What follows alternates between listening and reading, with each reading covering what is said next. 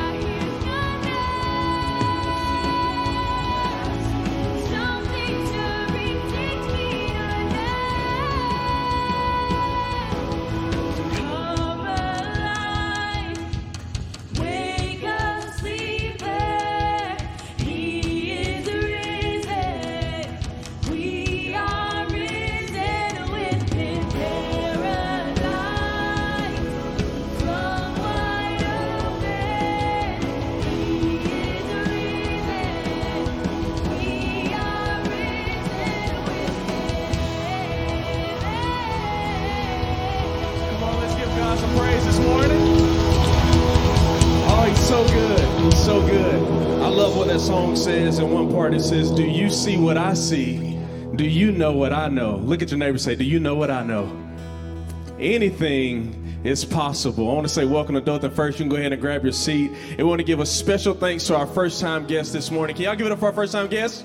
We're so glad that they're in the house. Even if you're watching online, we just want to say welcome. And if you'll see right now on the screen, you can text D1 text to 84576, or you can scan the QR code, or you can grab the Connect card from the pew in front of you. And what we want you to do is to fill that out with as much information as you don't mind us having, because we want to connect with you. We want to follow up with you. And if you'll hold on to that card until after service, you can drop it in one of our giving boxes. But we ask that if you're a first-time guest especially, or maybe you've been coming for a while and you haven't gotten a chance to meet any of our leadership, we have our guest reception in the lobby. It's to your left as you exit. Somebody say guest reception.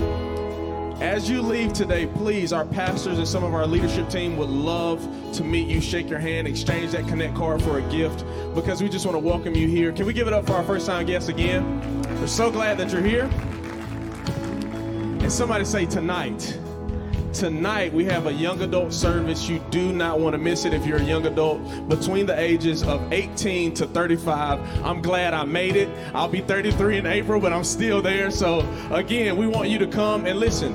Now's the time right now for you to take out your smart device, scan that QR code, and it's going to send you a link. But go ahead, if you do that right now, even for those of you in the room that don't fit that age group, go ahead and send that to a young adult in faith, believing that they're going to come tonight. And I don't want them to come just because we feel like, oh, this is another thing that somebody has to come to. We're believing that tonight lives are going to be changed. So please, 18 to 35, and if you say, well, Pastor Will, I have kids. Well, we have the most affordable child care with the best children's ministry workers. So please don't let that be a reason why you don't come. So hopefully you scan that QR code, text as many people as you know, and tonight's going to be a good night. We want you to come. Also, we want to go ahead and get you registered as well, so we know how much food we need to have, because we'll do some snacks and things like that. So that's tonight, starting at 5 p.m. right here in the sanctuary.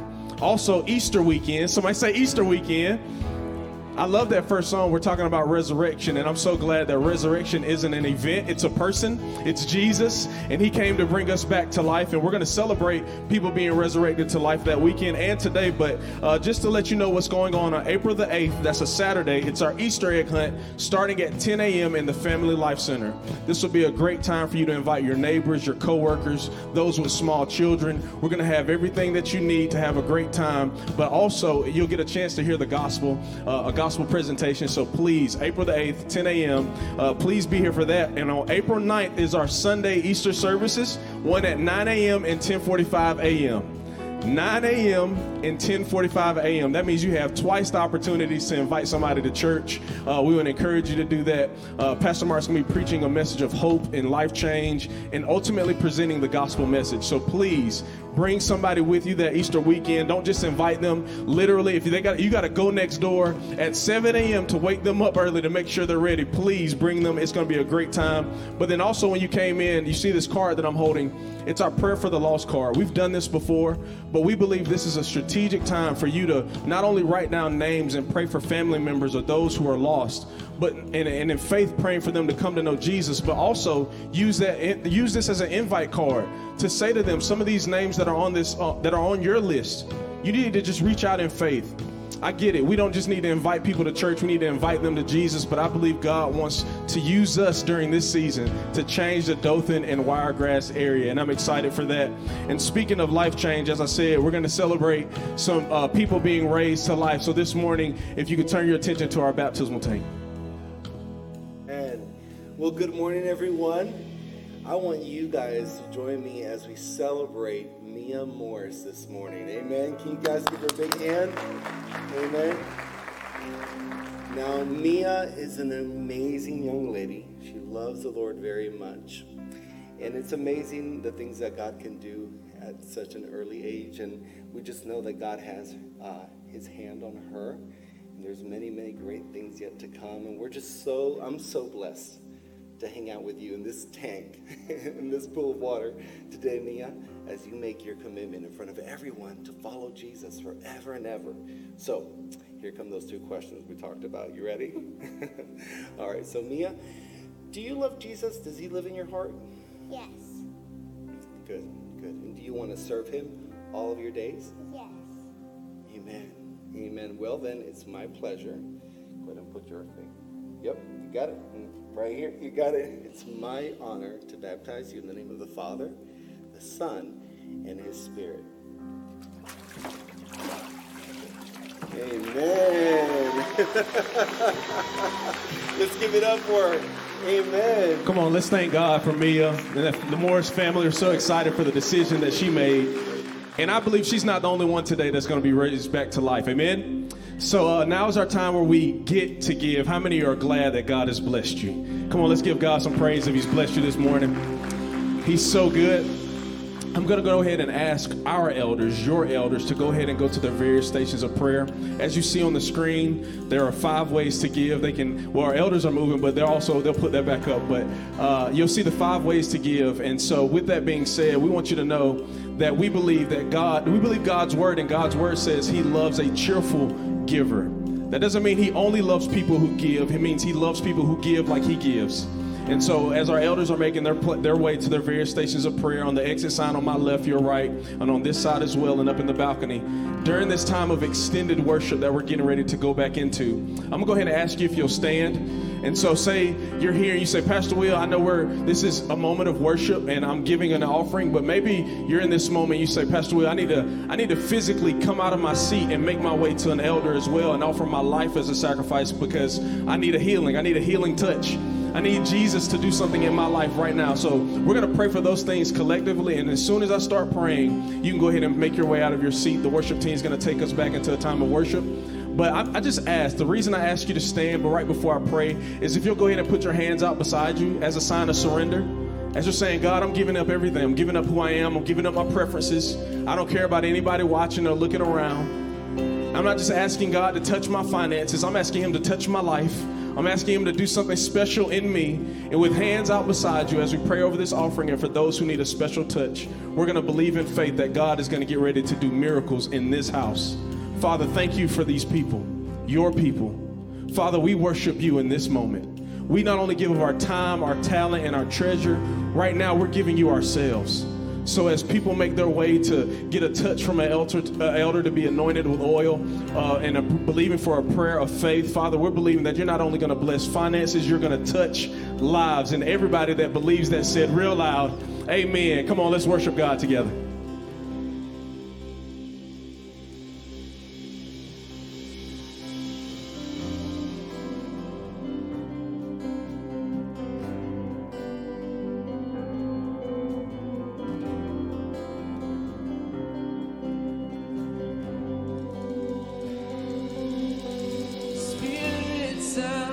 Rushing wind, fire of God, fall within, Holy Ghost.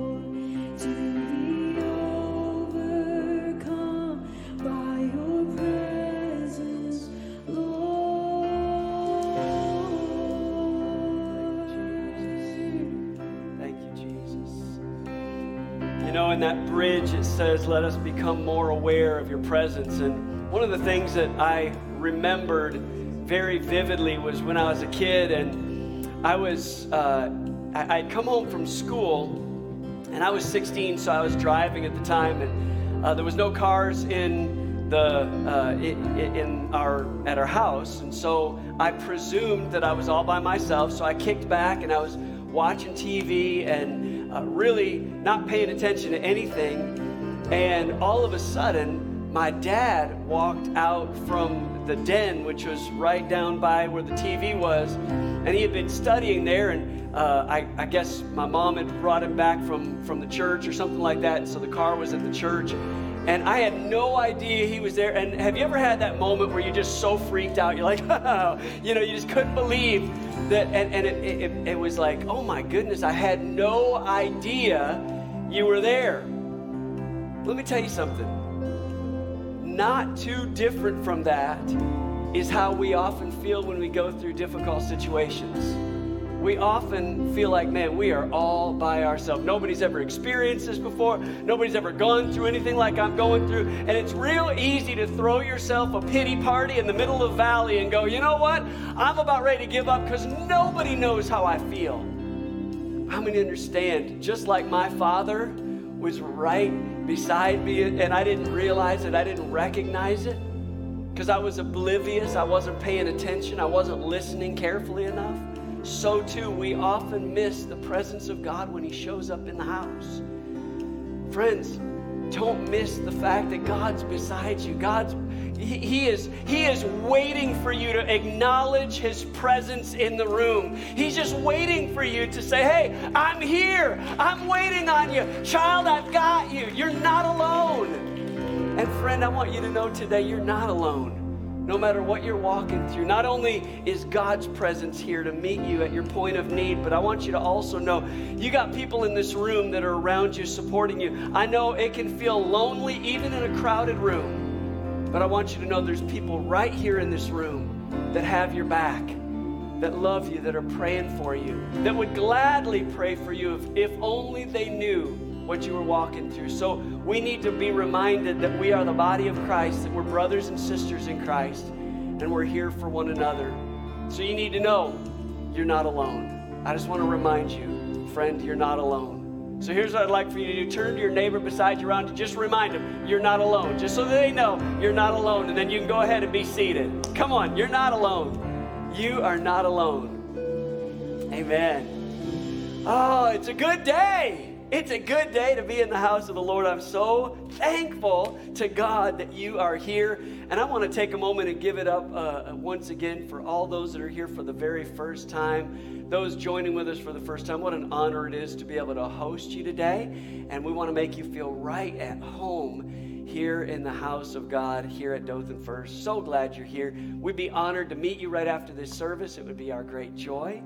And as Pastor Will said, a reminder that out these doors, and just before you walk out the doors to exit out of the building, just to the left, you'll see a sign at the end of the service that says guest reception. Little room prepared just for you with some of our leadership team, and we just want to greet you and connect with you today and give you a gift for hanging out with us. So thanks for being here. So honored that you're here. Well, listen, this is a special time, because we're going back into this series in Believe For It, specifically about parenting. And I know that so many of us, the most valued and prized possession we have is our kids. And for those of you grandparents, for our grandkids. And so I want you to simply turn your attention toward the screens as we go back into this series called Believe For It. We're going to talk about being honorable parents. Go ahead and take a look.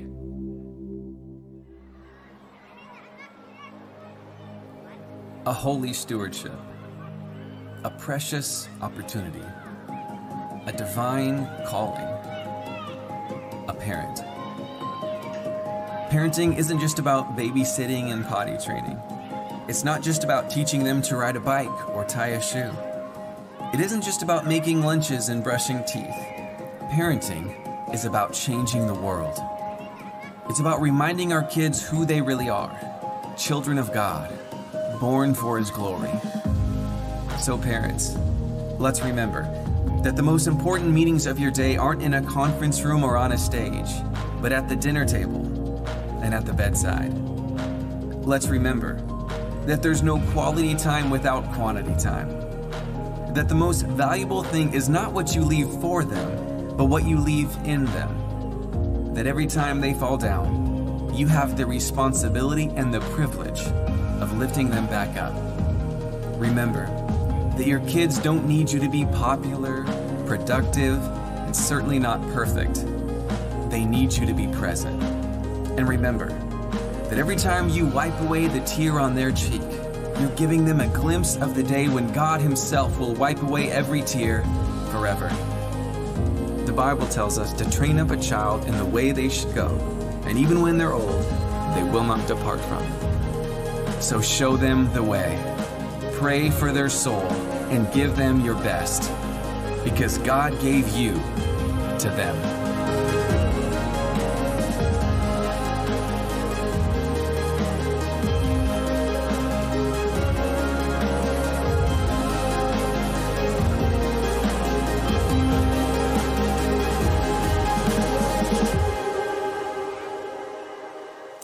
Amen, amen. I just want to take a moment and give it up for all those that are joining with us for the first time online today as well. Can you give it up for all those in the house that are first-time guests and those watching online? Welcome. We are so glad that you're here. We always want to welcome our online campus, but I want to remind you that if you're in the Dothan area, we'd be so honored to greet you and connect with you, have you come out to the church here, and Easter Sunday would be a great day to do that. What a joy and an honor. It's amazing to me, and I just have to stop and say this, to those of you who were here in 2018. 2018, we launched a campaign to release an online campus. And for those that were a little older in the house who didn't have Facebook or Instagram or social media, or you weren't big into going online to watch things online, you supported that decision to make a major investment financially to get this place up to speed as far as having all the technology necessary to go online. And just to understand, because of that, in 2018, and so many of you sacrificially sowed a financial seed so that we could have all of that equipment. And I just want to say thank you to you, because none of us realized what was coming in 2019 and especially in 2020, where all of us would be online, and we would have never been able to go online as significantly as we were able to, because we had all the equipment, all of those things. It was because of your generosity in sowing a seed. And now, I want to say it was a little over $600,000 that it was going to take to get all the upgrades, all the equipment, everything that we did to get things prepared, and you sowing that seed. But I want to let you know, we're getting close to under $100,000 left on that deficit, that debt. And I want to say thank you to each and every one of you. How many understand? I am so glad that we get to partner with people who not only are generous but have vision to see the future. And if you saw that video we watched last week about the things that God's doing, we have over 750 people that watch online. That means we have more on our online campus now that are attending each week than even those in the building. Can you just thank God for the extension, the outreach? Thank God for it, man. And I want to encourage those of you who have a heart to help us complete that project and finish it off totally, so that we can continue to put money into the fields, sowing into the harvest fields. Thank you in advance for helping us do that. We want to retire that debt, and it's not going to be too long. We're going to be able to knock that thing out. Well, listen, go ahead, grab your copy of God's Word. Say this with me. Say, I am what God's Word says I am. I can do what God's Word said I can do. I can become all that God said I could be. So today, I'll hear God's Word, I'll receive God's Word, and I'll obey God's Word, because I love His Word. Now just turn to your neighbor and say, neighbor, you look so good today. I'm glad I get to sit next to somebody as good looking as you. I'm telling you. Now, if it's not your spouse, you might want to retract that.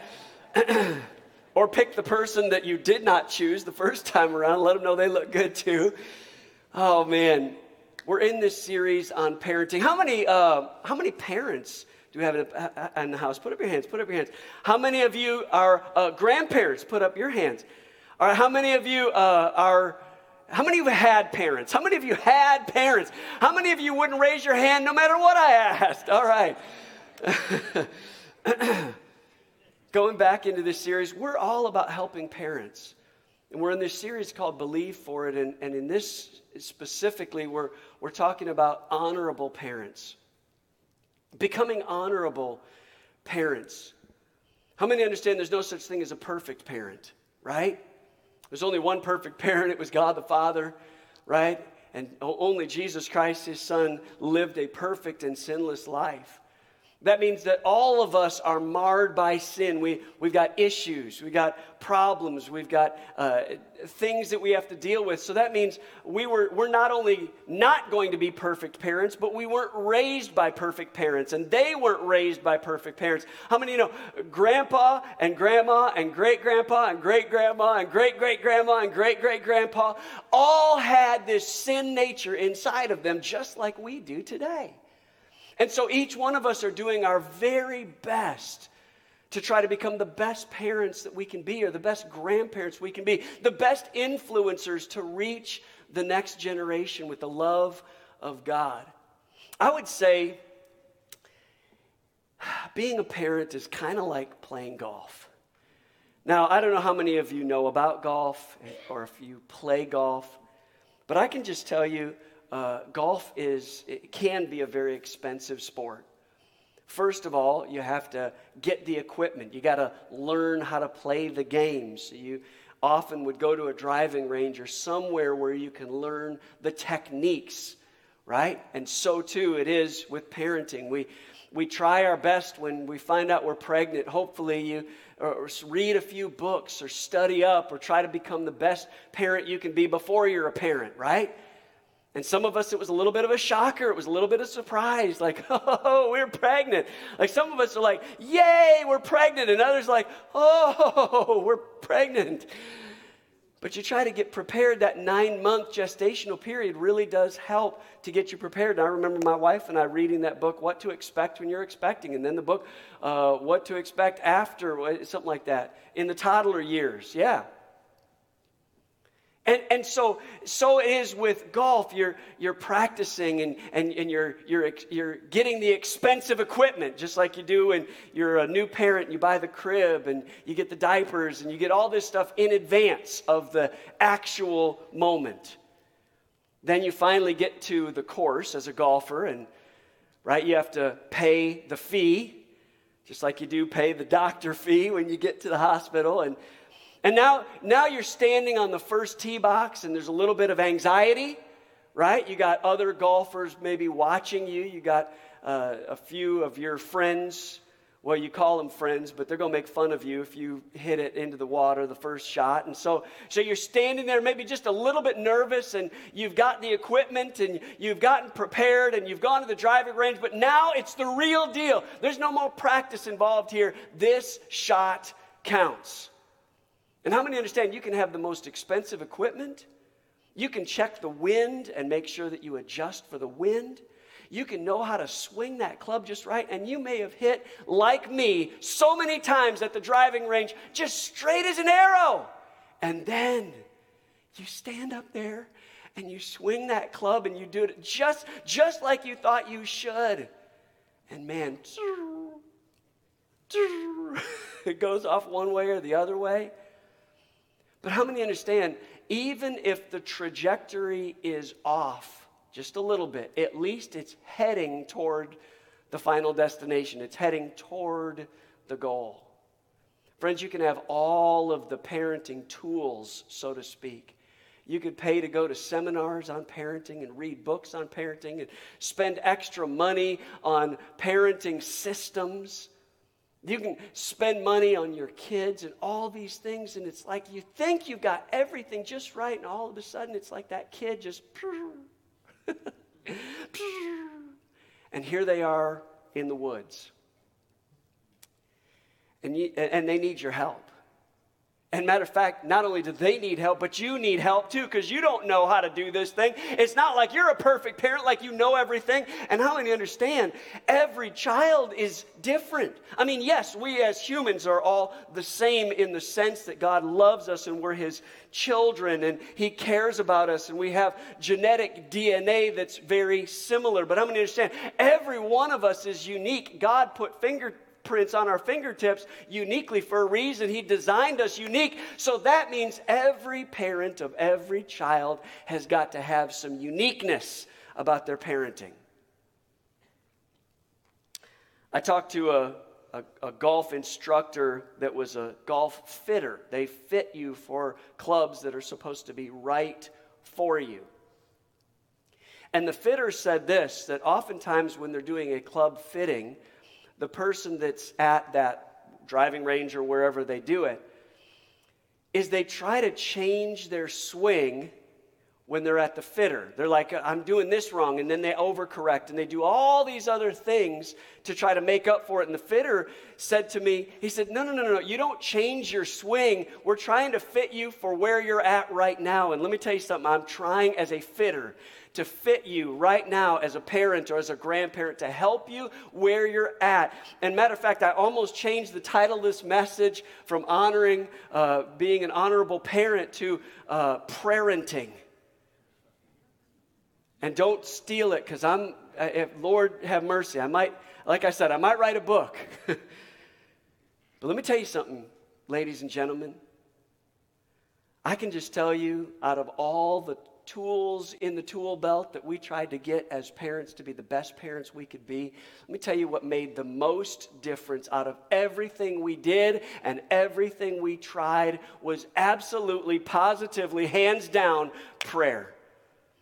Praying for our kids and praying that God would give us the wisdom to know how to parent them effectively. Lord, help me to know how to help my child.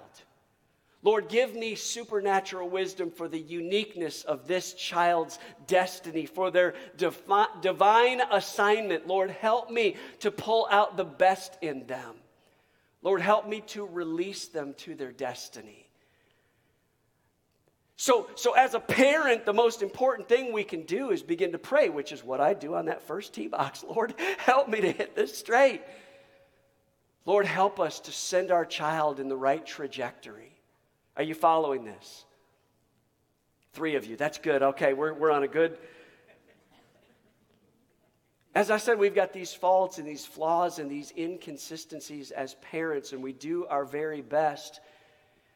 And the Bible says we've all sinned and fallen short of the glory of God. And let me for just a quick moment, address those of you who did not grow up with honorable parents. This is a really significant thing. Some of you are being affected in your adulthood by your childhood. And all of us are, by the way, to some degree. And often, listen, I don't want to overlook your pain, but let me just say this. Often it is not necessarily what happens to us, but how we respond to what happens to us. Because we can spend the rest of our lives holding on to things that now disrupt our current relationships because of our past pain, and miss the opportunity for the Lord to give us healing through forgiveness. And I'm going to talk a little bit about that in just a moment. Because I don't want you to find yourself in a place where your parenting process is so marred by your parents and what you grew up with. I talk to men in particular, but I know there's ladies out there too that did not have very good parents. Specifically in the men, I've talked to them and they haven't had really good father images, very good role models. And they're nervous. All of a sudden they're married and their wife is pregnant and they are nervous. They are so afraid that they're going to mess everything up. Let me teach you something. You can learn by what to do, right? That's called modeling. You learn what to do because you've seen a good, godly father and an influencer in your life. You can also learn what not to do and know how to correct that problem. Just simply by how it happened to you and how you can change the trajectory of your life and your child's life. I would say it like this. The Bible says we've all sinned, so that means I'm not asking you to ignore the pain of your past, put on a happy face, pretend that nothing bothered you. But God says, listen, I want you to honor the position of parenting. This is a very important step, and I'm going to talk about this as an adult now in just a few moments. Let's look at it in Romans chapter 13, if you'll turn there. Romans chapter 13. Here it is as we practice positional honor, the honoring of the position of parenthood rather than just the personality of parenthood. Here it is. Romans 13, chapter 1, or chapter 13, verse 1, rather. For all authority, everybody say all authority. Oh, you didn't say that very loud. Let's say it again. All authority. For all authority comes from God, and those in positions of authority have been placed there by God. So anyone who rebels against authority is rebelling against what God has instituted. And listen, they will be punished. This is a critical life lesson that every child has to learn, is significantly submitting to authority. It determines how we're going to handle things at school, in our career, in our future relationships. How many understand a child that grows up thinking it's just fine to say, nobody's going to tell me what to do? That's not good for their future. How many understand it's hard to keep a mentality like that and still keep a job? How many understand it's hard to keep that kind of mentality and keep a marriage strong? Nobody's going to tell me what to do. Let me tell you something. I vividly remember, and I carefully recall this story, but I had coached for years, going back to some of my earliest years in college all the way through into, till I was in my 30s.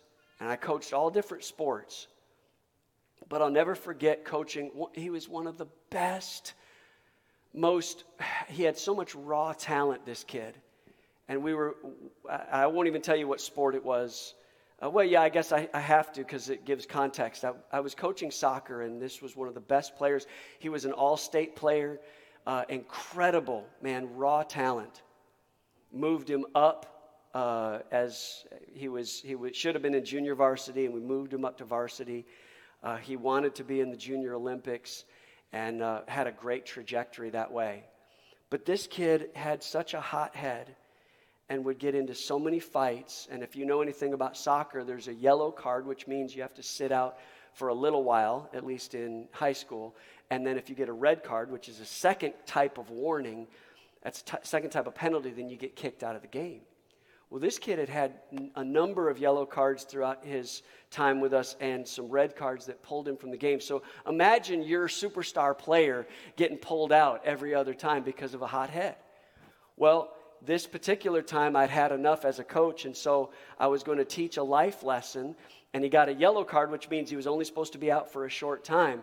I pulled him out, and I did not put him back in. And I could hear the anger from this kid fuming behind me. I could hear it. And he was so ticked off. He was so mad. But that's not what I was focused on. What I was focused on was across the other side of the field was his father. And his father was more upset, more angry than his son was behind me. So I could feel the son fuming behind me, and I could see the dad and his anger toward me for not putting his son back in the game. Afterward, I hadn't even gone through the line and shook the hands of all the other players from the other team before I could see this father walking across the field, making a beeline in my direction. And man, I just have to tell you, those of you that have been coaches and those of you that have been dads, you know how upset parents can get over their kids. And he was walking up like he was about to punch me out. All right? So I'm just ready.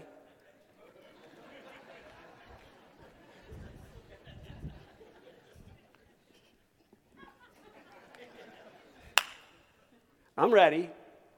But I was a pastor. So I knew there was only going to be one dude taking a first punch, and he was going to be throwing it, and I was going to have to dodge it if that's where it went. That's how intense it was when he was walking toward me. And when he finally got to me, he had his clenched fists. He was so mad at me. He's like, I want to know why. And he's saying this in front of the whole team, because afterward, what happens after everybody shakes hands is that there's a coach and player meeting where we all get into a huddle to talk about the game. And he decides to walk across and do this in front of the entire team. So I can just tell, this is a moment. I want to know why you wouldn't put my son in. You know he's the best player on your team. I said, well, listen, I want you to understand, your son has an anger problem. And what I'm trying to teach your son is, we have a momentary game that's going to come and go, but I'm trying to teach him how to be a godly, good man. Because one day, he's going to have to explain to his wife why he's lost his 4th and 5th job, because he just got mad and put a huff and threw his anger out there. And then he's going to have to explain to you why he's losing his marriage, because he can't keep his temper. And in that moment, you could see a shift in his face. You could see that there was an understanding that, yeah, it really is bigger than this game. I want you to understand, friends, there's a lot of things in life that really don't matter. As my mom always said, in the light of eternity, what does it really matter? The pigskin across that goal line, or the basketball shot, or the soccer goal, or the baseball swing, all of those things, hey, they're fine. And I know you put emphasis, or maybe it's not, maybe your child isn't the athletic type. Maybe they're more inclined toward the drama and learning lines for their next theater play, or whatever it is they're putting all their time and all their energy and all their effort toward. And of course, you want the best for your child. You want them to do well, and all those things are great. But how much time are you investing in those things that will last for eternity? How much are you investing into their spiritual lives? You say, well, that's why I send them to church. Well, let me tell you something. As much as I love Pastor Josh, Pastor Will, and those that teach your kids and your teenagers, can I just tell you, they got them for like 30 minutes every week. You got them for the rest of the time. And what you choose to prioritize in your life is modeling to them what is most important in life.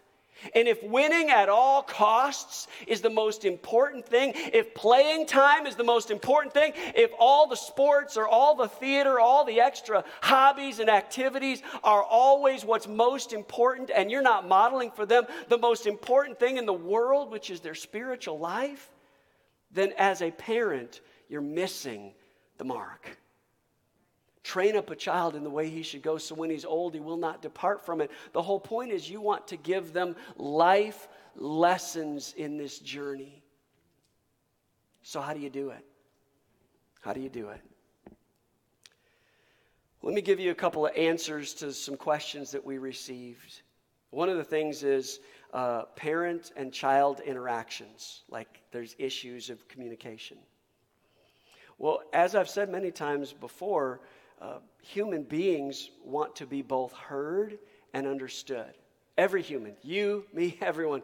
When we go through something, when we struggle through something, when we're upset about something, we want to be both heard and understood. Those two things.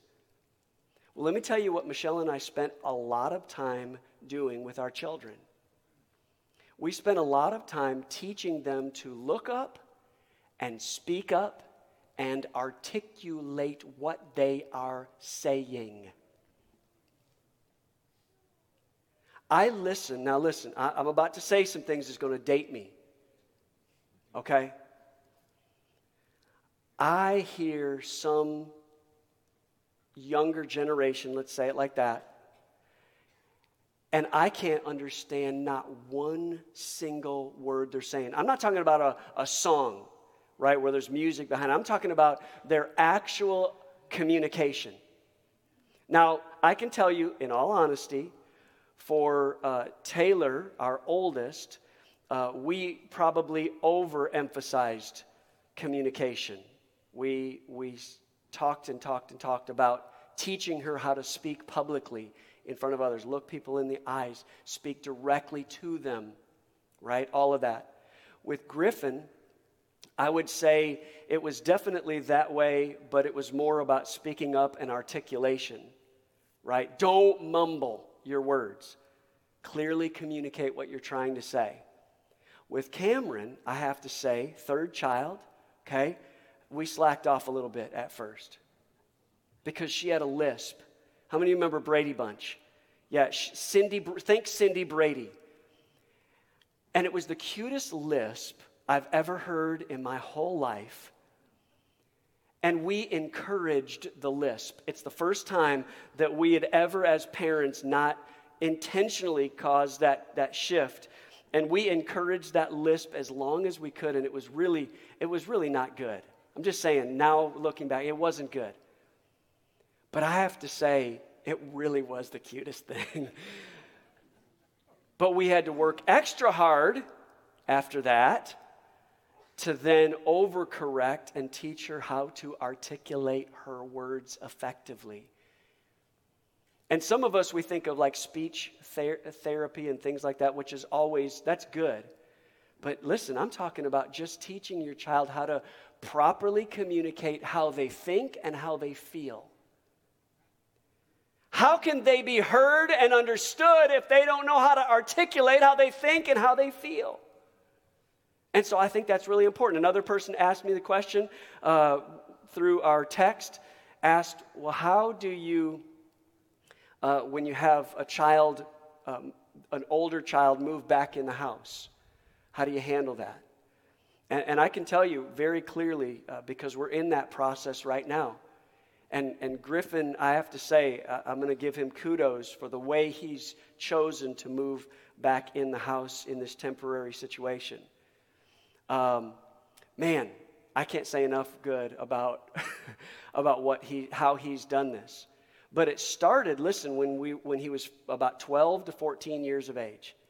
And I told him at 12, 13, 14 years of age, I said, one day, just so you know, one day, you'll likely either go off to college or a trade school or whatever, but you'll come home for the summers.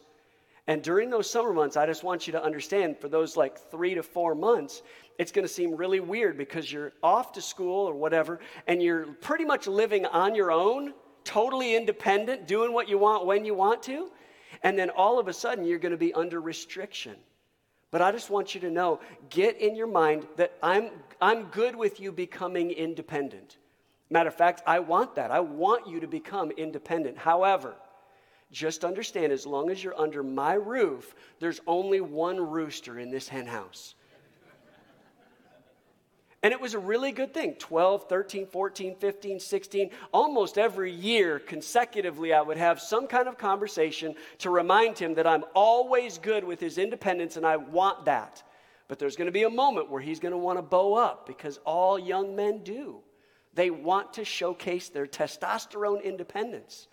And that's not a bad thing, as long as it's directed properly, right? And so we taught early on, but I just have to say, one of the things that he did that I did not ask him to do, but I so appreciated that he did, was before he just showed up and came home, he said, Dad, would it be okay if I stay at your house? Would it be all right after graduation if I stay at your house for a short period of time and for certain goals? Because I have some specific goals I want to achieve, and I think you're in line with those goals as well, Dad. And so I just want to ask you, is that okay to pay off those school bills? And thank God he's paid off those school bills, every last one of them, because he worked all the way during college. I got to give it up. That was incredible. Incredible. But he also said, and I even asked him, if you saw me get up right before this, I got up and asked him a couple questions, and he even said, you can tell him this, Dad. Go in with a specific period of time that's going to shift. So, for example, in his case, it was a year. He said, Dad, I'd like a year to be able to do these things, this, that, and the other, and then after that, if you'd help me, I want to start looking for a place to live, and we're gonna work out this thing. But I just want you to know, it's not indefinite. I got a plan, Dad. And it was so important. And so understanding that, yes, there is an independent side of being in a household with a young adult now who's is independent. But also, there's a lot of things that he does that I didn't ask him to do, but he just does it, like buying his own food and making his own food and meal prepping and a whole bunch of other things that he does consistently to make sure that he's a great roommate in the house. Are you following what I'm saying? And that, I think, is an important measuring stick to maturity. All right, so that was some of those questions that were asked, and I want to just quickly move toward honoring the parents. So we talked about how kids honor their parents by obeying them. Ephesians 6:1, children, obey your parents, for this is the right thing to do. It doesn't say that the parents are always right. It just says it's the right thing to do because God has placed them in authority over you. And I mentioned last week, as a teenager or as a young adult, we need to appreciate our parents. Best thing you can do as a teenager, as a young adult, is to appreciate them, to not devalue them. Look, the older you get, the more you see the flaws and the faults and the chinks in the armor, and you have to be ready to understand and still appreciate that they're going to make some mistakes along the way. Appreciating them does not mean approving of everything that they do. So how do you appreciate them? Well, you give them the honor of just listening to them when they're talking. Right? You don't have to listen, especially if you're a young adult living outside of your parents' home, you don't have to do everything that they say, but there is an honor in just asking. Matter of fact, you can disagree without being disagreeable. There's plenty of ways to disagree without being disagreeable. But asking for their advice is an honorable thing to do. Proverbs 23:22 says, listen to your father who gave you your life, man. Listen to your father who gave you life. Don't despise your mother. The Bible says you can also operate in forgiveness. You can operate in forgiveness. Listen, let me tell you a fact of life. If you live with somebody for any length of time, you're going to hurt them, and they're going to hurt you. It's called human nature. We don't want to, we don't mean to, sometimes intentionally, sometimes unintentionally. We're going to be hurt by those we love, and we're going to hurt those we love. And we have to learn to forgive. It's so much easier to blame than to forgive. But you need to understand you are holding yourself captive in a cage of unforgiveness. You think you're holding them hostage, but you're holding yourself hostage. Proverbs 20:20 says it like this in living in this dark world that we're in. It says, if you curse your parents, your life will end like a lamp that goes out in the dark. So we're supposed to accept our parents by loving them, even when they have messed up. And by the way, for you adult children, you're not your parents' savior. Let me just release you from being the CEO of the universe for a moment. You are not your parents' savior.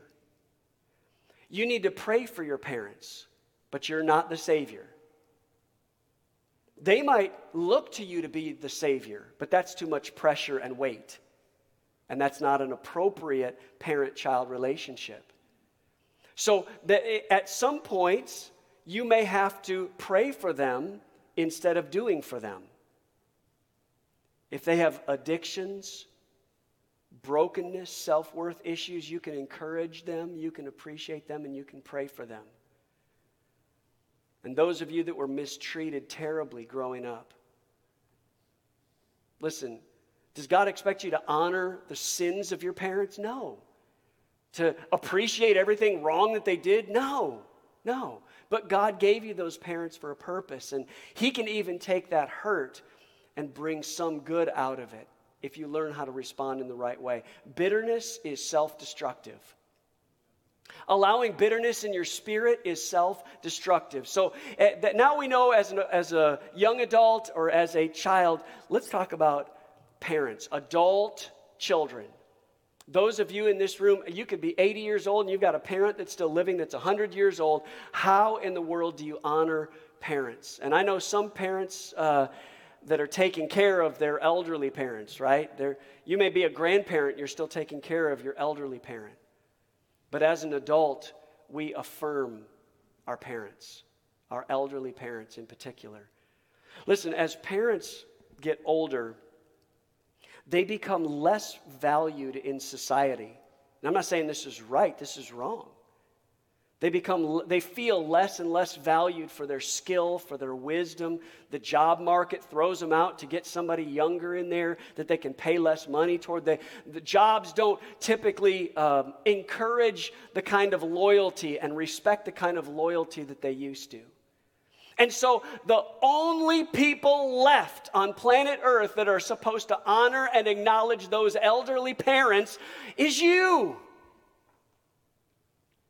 And the way you love them and support them and encourage them and affirm them.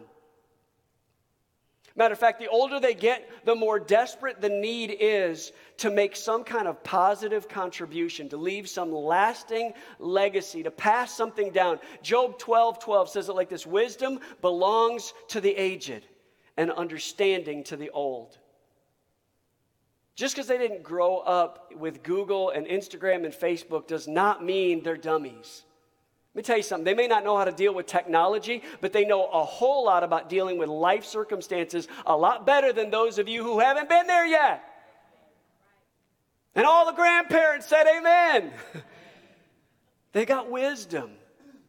How do you affirm your parents? How about just staying in touch with them? Right, with a letter or a card if you're further away, a phone call. Listen, you're honoring your parents by valuing them, by affirming them.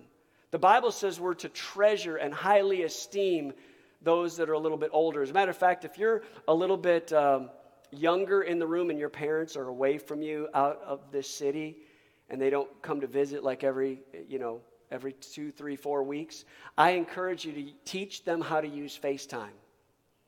FaceTime your parents, and especially if your child does something good, if they come home with an A on the report card, if they just won a game, the first FaceTime you can do is to pull up Grandma and Grandpa. Go, hey, guys, I just wanted to let you know, this is your grandbaby.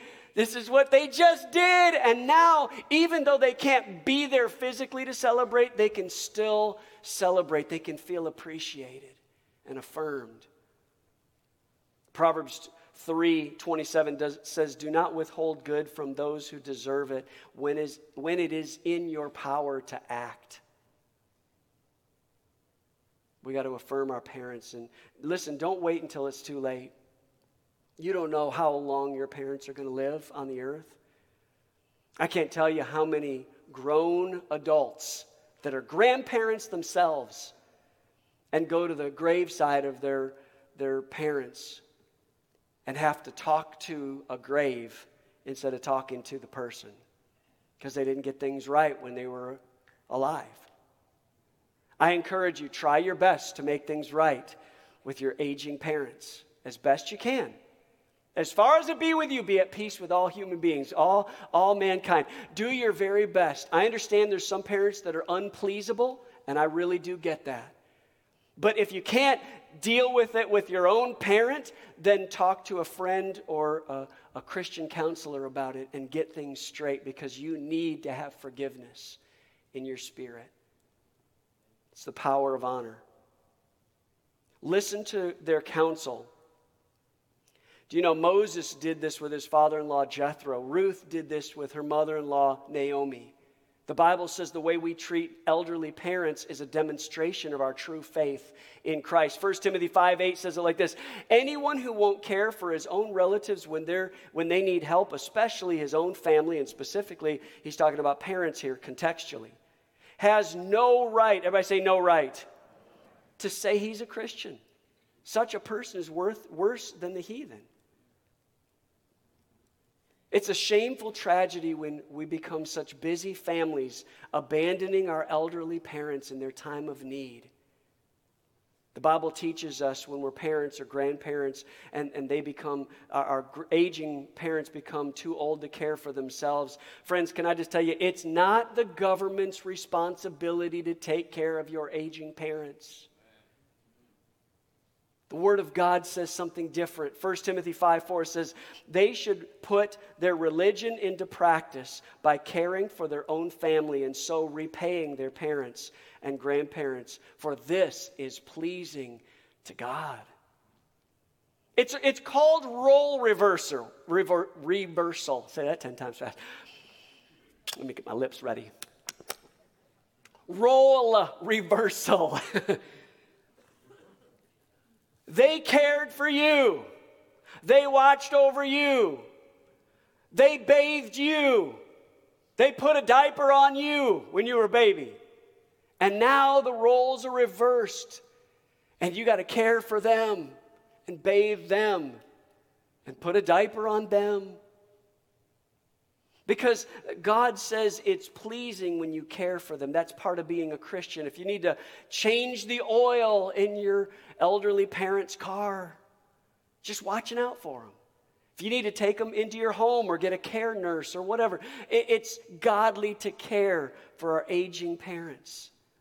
How many of you know Jesus even proved this? Listen, when Jesus was dying on the cross for the sins of all humankind, one of the 7 things that he stopped and said is he looked at his best friend, John, and he said, look, John, he's dying for the sins of the world.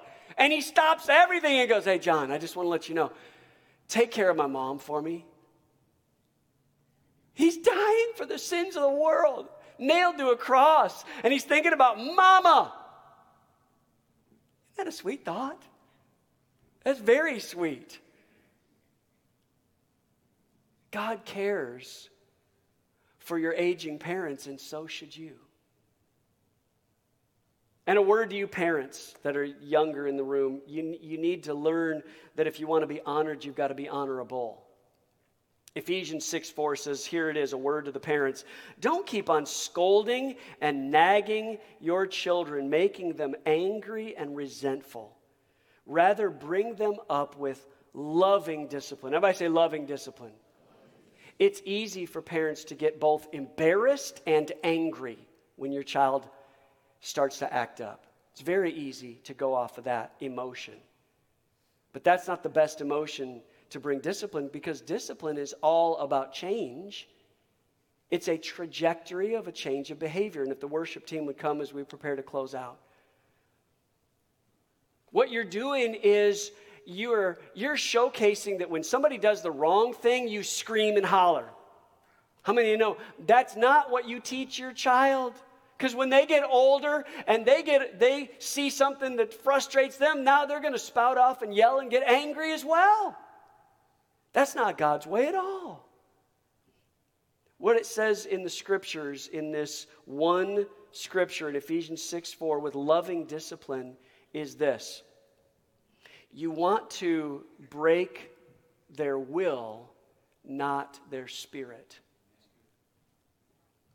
Out of all of our children, I've had to ask Griffin the most times about this one thing. Son, just let me know. And I'll say it one more time in front of everybody. If there's ever a time that you can think of that comes into your mind where I was too harsh with you, I went overboard, I got loud, I got too in your face, and it broke something in your spirit and you still carry it, please come talk to me. It'll save you so much money on counseling bills. Just come to me. And I'll try not to justify. I may tell you all the craziness that was going on at that time in my life. I might let you in on that little secret, but it's important to come back to your kids and say, hey, anything that you could remember, let's talk about it. Let's talk about it. Let's be honest about it. Let's be real. Because we do want to break their will at that moment from doing wrong. Bad behavior should be corrected. That's healthy. You don't want your kid to grow up to be a sociopath? No empathy, no feeling of others' feelings? That's what a sociopath is. You want to train your child up that bad behavior has consequences. That's healthy. But the most important thing you can do is model for your kids the love of Christ Jesus. And how did Christ love you? Perfectly. Amid all your faults and failings and frailty and sins, He loves you with an everlasting love. Matter of fact, He didn't come to you and say, you got to clean up all your mess before I love you. You know what He did? He said, I'm coming to you right now. You don't have to worry about cleaning up your mess. I will take care of your sin. I'll wash it away. I'm so thankful that our kids have made a decision willfully to follow the Lord Jesus Christ. But I want to speak very clearly to those parents in the room that your children are wayward, and we as a church are praying for them and for you. And I want you to know that those little prayer cards that we have setting out front, write your kids' names down on that list, even if they're not in this city. We pray for those kids to come back to Jesus. But some parents in the room, you carry a lot of guilt because you know you didn't parent well, or maybe you were had addictions or things going on at that time and you really struggled. And so at this moment in time, it's kind of hard for you because you're like, it's probably my fault that they're not serving Christ. And I want you to understand this. I have watched parents, some of the best parents I've ever seen, and they have 5 kids, and 4 of them are serving God and productive in some kind of ministry outlet, and they're loving Jesus and loving others and all of these great things, and the 5th one is just wayward. That's because once they get to a certain age, it's on them. Matter of fact, I know of somebody right now that's a dear friend of mine. I got 5 or 6 of them now hitting my brain as I say this, that were absolutely in the worst possible parenting situations ever. A dear friend of mine that literally grew up with his mother being a prostitute and men coming in and out all day long. One of my relatives, literally, it was a horrible situation, and they were adopted out of a horrible, tragic situation, but they were literally kept in a cage eating dog food. And now, this day, they're serving God. They are a productive member of society. Can I just tell you, God has a way of even redeeming. But for those of you parents that right now, you just feel the weight of guilt and shame because you think your child is the way that they are all because of you, let me tell you something. They made some willful choices too. And on top of that, God can redeem and restore what the locusts ate up, all the negative things.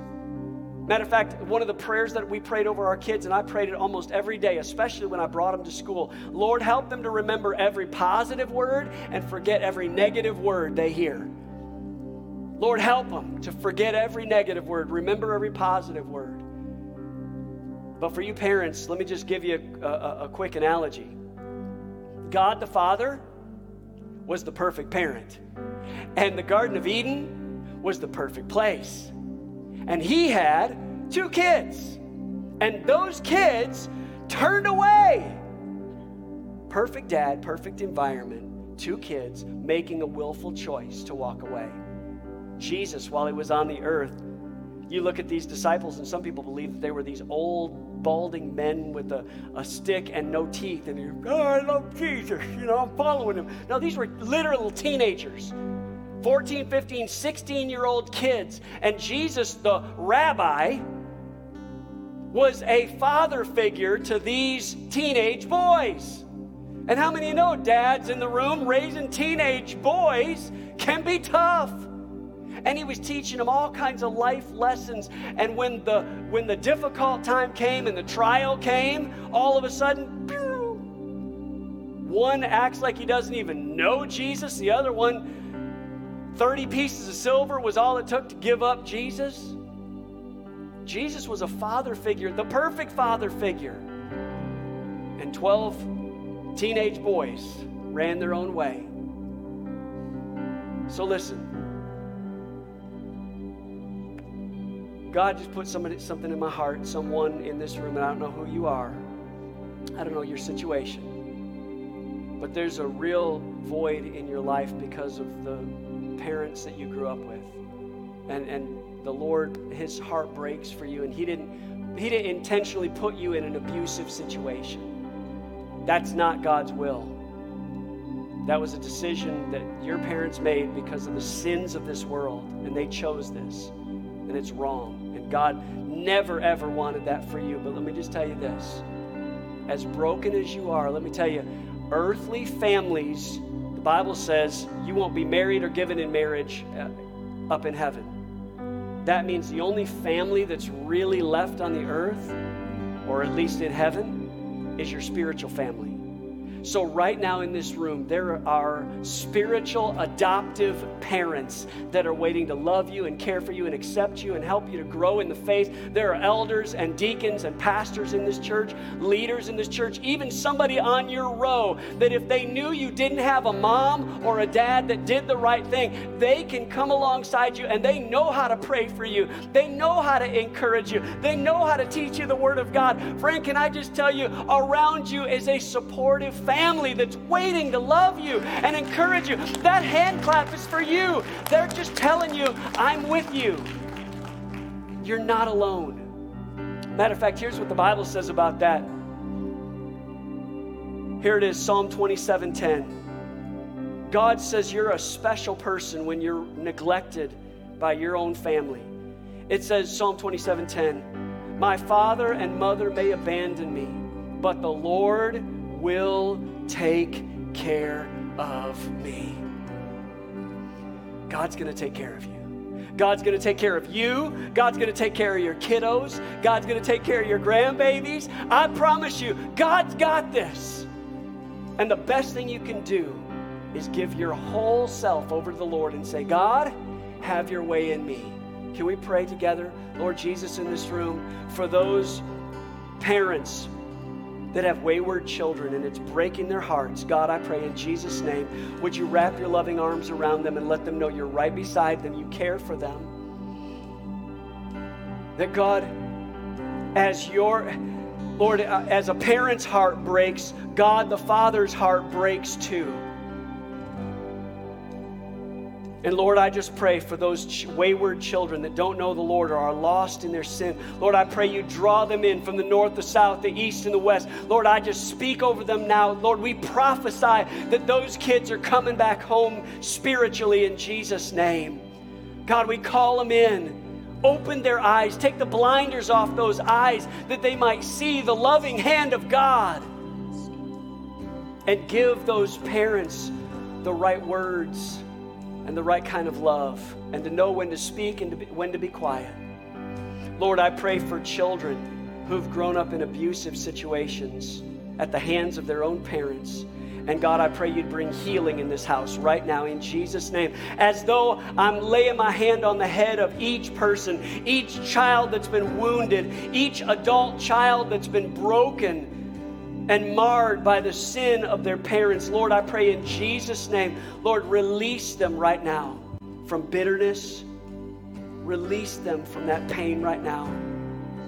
God, I pray you would once again reveal to them who they are. Give them their identity in Christ. Show them their value. Show them their worth. Show them how much you love them and how you were beside them even in their darkest days. And now I pray healing in Jesus' name. And Lord, I also pray for parent-child relationships. Whether they're grown or young, I pray, Lord, would you pour out your Spirit on families? Would you restore what's been lost and broken? And God, I pray, bring your healing hand and delivering hand in this house. If you just keep your heads bowed and eyes closed for another moment, there may be some in this room, you'd say, Mark, I need Jesus to come into my life and heal some hidden hurts. Maybe you'd say, Mark, I've got some sins of my own that I need to receive forgiveness. Maybe it's in your own parenting. Maybe it was between you and your spouse. Maybe it's just a hidden sin. But whatever it is, God can bring freedom and forgiveness right now in Jesus' name. Or if you'd say, Mark, I need Jesus to be Lord of every area of my life. Look, here's what I'm going to do. I'm not here to judge you. I'm not going to condemn you. I'm here to pray over you and invite you into this moment. So if that's you in any of those categories, you say, Mark, that's me. I'm going to ask you to slip up your hand, acknowledging by the raised hand, Mark, that's me. Include me in the prayer right now. Come on, all over this house. Just raise your hand. Yeah, that's you. God bless you. Yeah, you want to be included in this prayer right now. God bless you. God bless you. About 8 or 9 so far, 10, 11. God bless you. God bless you. Anybody else in the balcony, on the main floor, just looking across? Yeah, God bless you. God bless you. I want us to pray together, all of us in this room and those watching online. Can you pray this out loud with me? Everybody in the room, you can say this. You can put your hands down, but say this with me. Say, Lord Jesus, forgive me for my sins. I repent for all I've done wrong. I believe that you died and rose again for me. I make you the Lord and Savior of my life. Thank you for loving me. Thank you for changing me. I choose to trust you with every area of my life. Now fill me with your Holy Spirit. In Jesus' name, amen. Amen. Can you stand up, put your hands together, and celebrate all over this house for those who made a decision for Christ? And then let's worship the King together. You're my keeper, my provider, my protector. You surround me. You're in every step I take. You're the goodness. You're the constant. You're my first love and my future. You surround me. You're in every step I take. Oh, you are with me. And Father, you're for me. Fear will never conquer me. I belong to Jesus. I'm never alone. I'm never abandoned. Fear you'll never conquer me. I belong to Jesus. Sing, you are with me. Oh, you are with me. Father, you're for me. Oh, fear will never conquer me. 'Cause I belong to Jesus. I'm never alone. I'm never alone. I'm never abandoned. Fear you'll never conquer me. I belong to Jesus. Yeah. Amen. Amen. Well, I want to release you with a blessing, but before I do, as a reminder to those that are our first-time guests in the house today, we would be so honored to meet you after this service. I'm going to release some of our pastors and some of our greeters to head out toward the back doors, and just out the doors and to your left, right before you walk out of the building, you'll just see a sign that says guest reception. We want to take just a few seconds of your time and give you a gift for hanging out with us today. And I want to release you with this blessing. May the Lord bless you and keep you. May the Lord make his face to shine on you and be gracious to you. May the Lord lift up his countenance on you and bring you peace. And may the Lord our God write his name on your heart and declare, you're my child. No one can take you from my hand. May you know the love of your Savior that came and died for you and rescued you. And may you give that love away to as many people as humanly possible. I bless you to be a blessing to your family, to your household, to your spouse, to your kids, to your grandkids. I bless you to be a blessing. In Jesus' name, amen. Amen. Hey, God bless you. We love you. Have a Jesus-filled week. We'll see you either next Wednesday or next Sunday. God bless you. You're dismissed.